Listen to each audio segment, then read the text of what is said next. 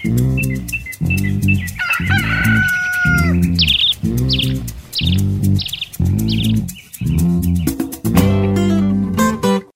the 6th of March. Good morning and welcome to the news around Uganda. My name is Vaila Kusasira.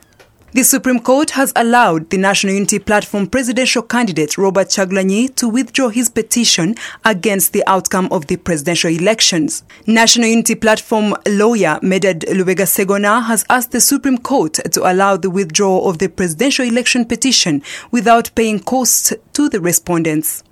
Segona argued that the presidential election petition is of public interest, and if the petitioner is slammed with costs, it would scare the other members of the public from seeking justice in court.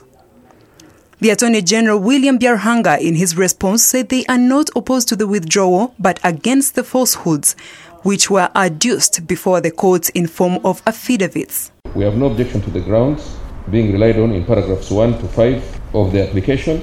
The applicant, my lords, in his paragraphs 2, 4 and 5 of his affidavit in support, avers that the matters concerning his house arrest influenced his decision to withdraw the petition. Further, that he was not able to communicate with the outside world and could not instruct his lawyers after his release. As illustrated in our affidavit in reply at paragraph 4, his own advocate, Turiamu Sima Geoffrey, and Mr. Zake Francis, his close associate, were communicating with him. So all we wanted to point out here was that that particular averment is not true. Further, my lords, it is our submission that much as it's the applicant's entitlement to withdraw his petition, he should not do it on the basis of falsehood. So that's all that we are saying.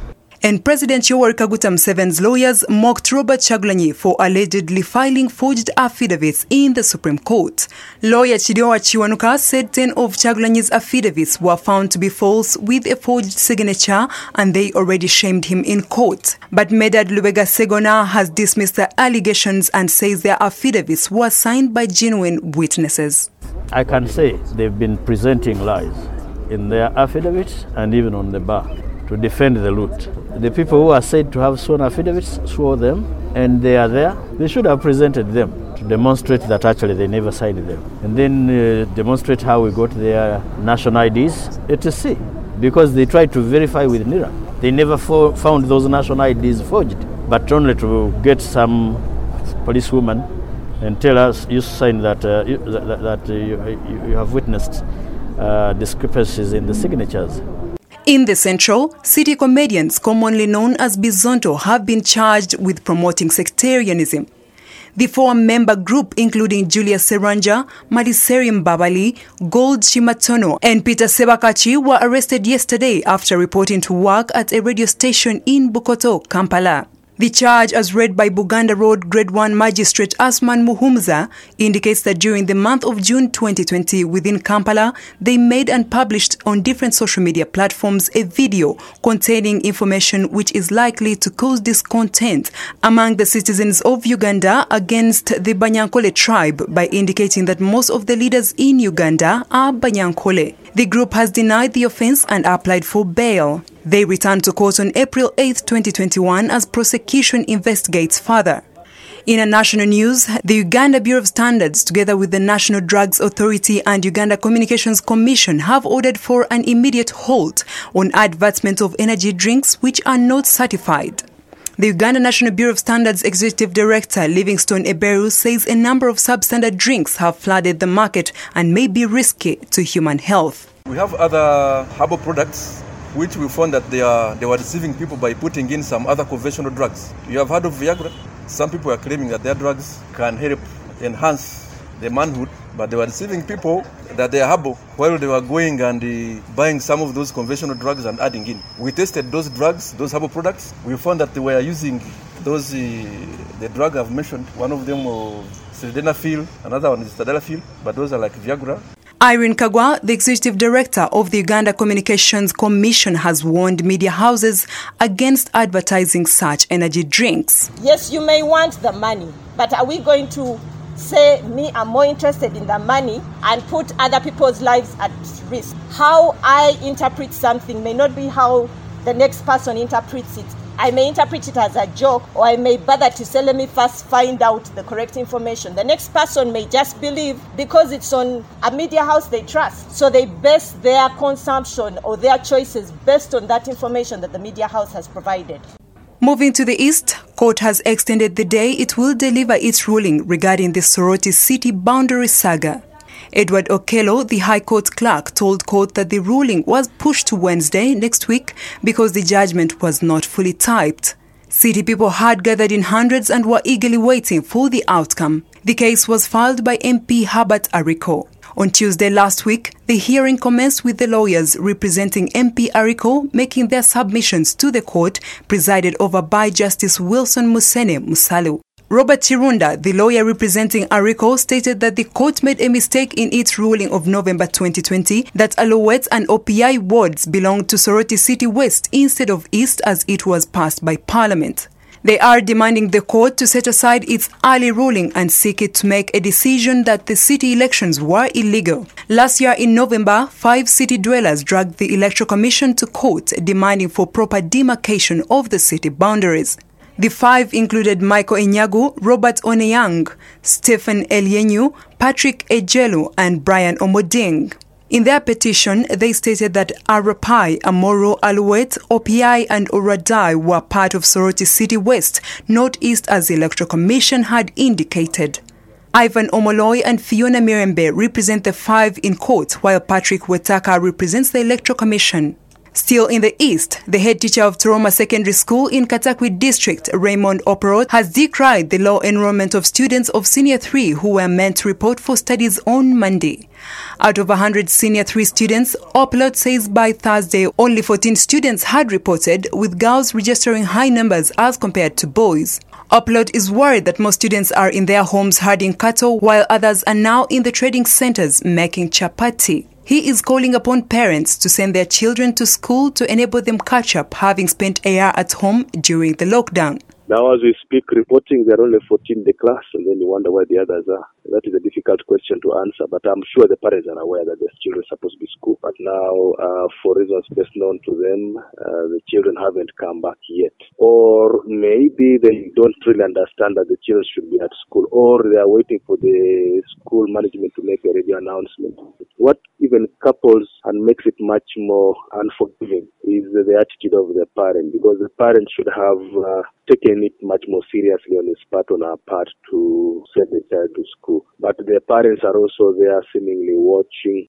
In northern Uganda, refugees in Ariaze Zone and a Rhino Camp settlement in Odupi sub-county in Terego district have been empowered to fight teenage pregnancy. The participants that included close to 200 mainly Congolese and South Sudanese refugee women from Ariaze A and B benefited during a community parliament organized with Care Uganda International.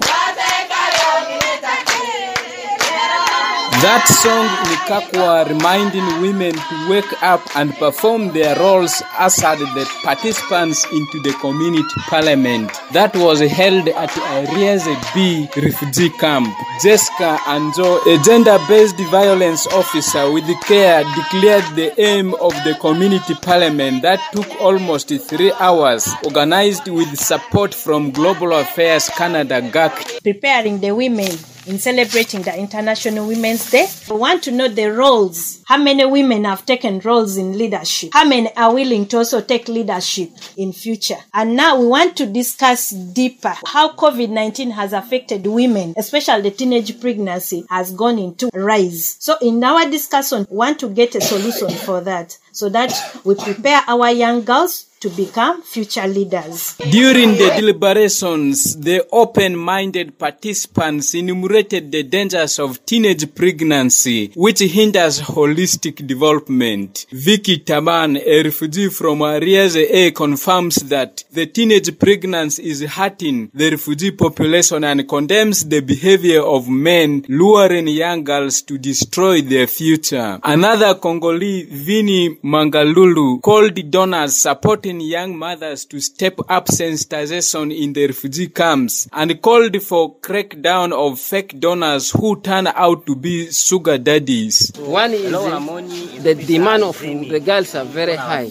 and the parents could not even afford. Two, what also convinced the ladies to get pregnant. You find when somebody is taken to CRP for labor, after giving birth, there is a support which these partners are also giving to these people. It also convinced these ladies, if that's the thing, I should also get confused so that at the end, when I'm taken there, after labor, I also benefit from these things. Lastly, because girls cannot able to get money, there are people asking for the problem of the girl. After I narrate the problem, now they will start to pull something little and begin to give to this girl, which is increasing the cause of. Taban James from Arieze B cluster also called their spouses to dress their bodies decently, use attractive ornaments and maintain their figure to make their spouses turn away from beautiful and attractive young girls. Alfred Olwen, during the conclusion, called for peaceful and meaningful celebration of the International Women's Day on Monday. I call upon men, I call upon women to celebrate this day peacefully, to celebrate this day together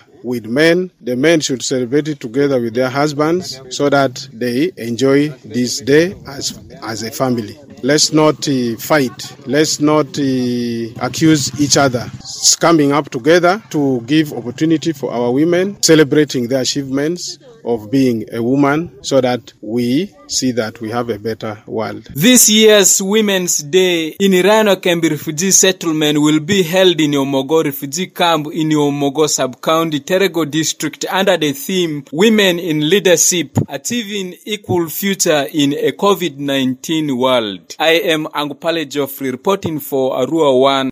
And market vendors in Arua City have commended Strategic Initiative for Women in the Horn of Africa, SIHA, for coming up with a pro-vendor manifesto that they say will benefit the vendors and their families. This was during the review of the manifesto that was as a result of a consultative meeting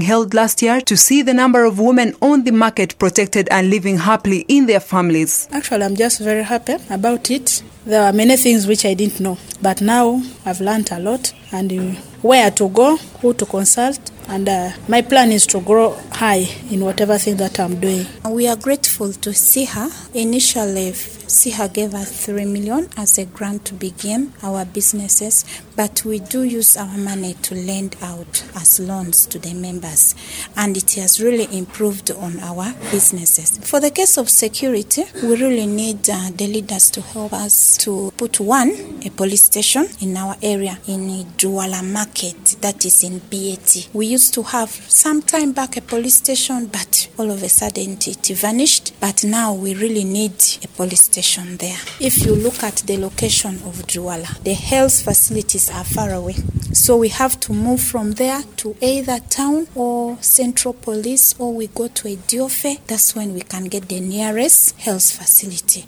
The manifesto focuses on 6 categories such as economic justice, violence against women and girls and access to justice, equitable and inclusive education for women and girls, market development and infrastructure, women's leadership, women's health, safety and security. The SIHANET coordinator, Uganda area Brenda Abba, says once the manifesto is worked on, it will help the women keep them together to fight for their rights. And this document, once it is finalized, will be put across to different political actors and different stakeholders. Some of the issues will even go to different political parties here. So it will be an advocacy tool, not just for SIHA, but for the women market vendors as well. It will also be an accountability document. So if you have a leader who has taken over maybe office now, as women market vendors, as we evaluate what these leaders have done for us, you can use this document as well. And also for the women who want to take up leadership positions, it is a tool that they can use for their campaigns and to ask for support from the public.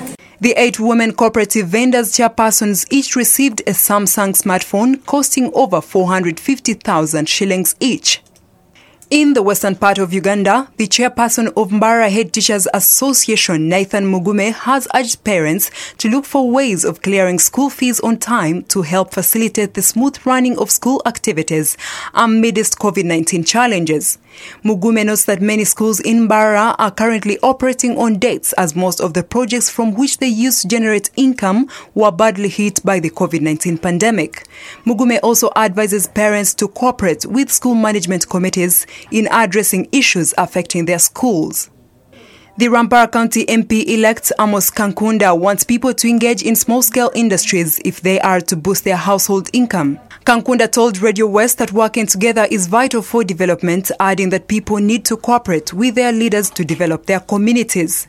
Meanwhile, the Mbarara District Chairperson-elect Didas Tabaro challenged leaders to work for the people if they are to maximize the levels of development in their communities. Tabaro added that in most cases, leaders fail to work for the electorate, which leads to underdevelopment in the areas they lead.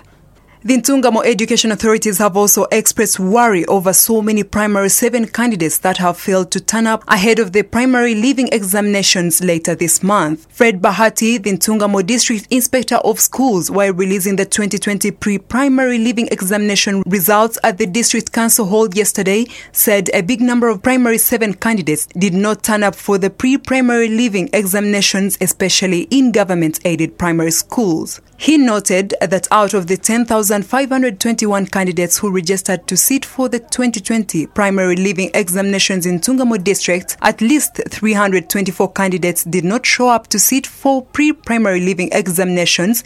1,580 candidates failed, while 24 candidates did not finish the exams. In his remarks, the resident district commissioner Ntungamo, George Bakunda, warned schools against allowing non-sub candidates in schools. That some schools are allowing non-sub candidate class also come and study P5, P4, P3 and those classes. As per now, we do not expect any other class apart from P6 and P7 in your schools. If you make a risk and allow them, you will answer the consequences of it. That's it for now. We meet again tomorrow, same time, as we look at the news that shaped Uganda for the past week. My name is Viola Xasia.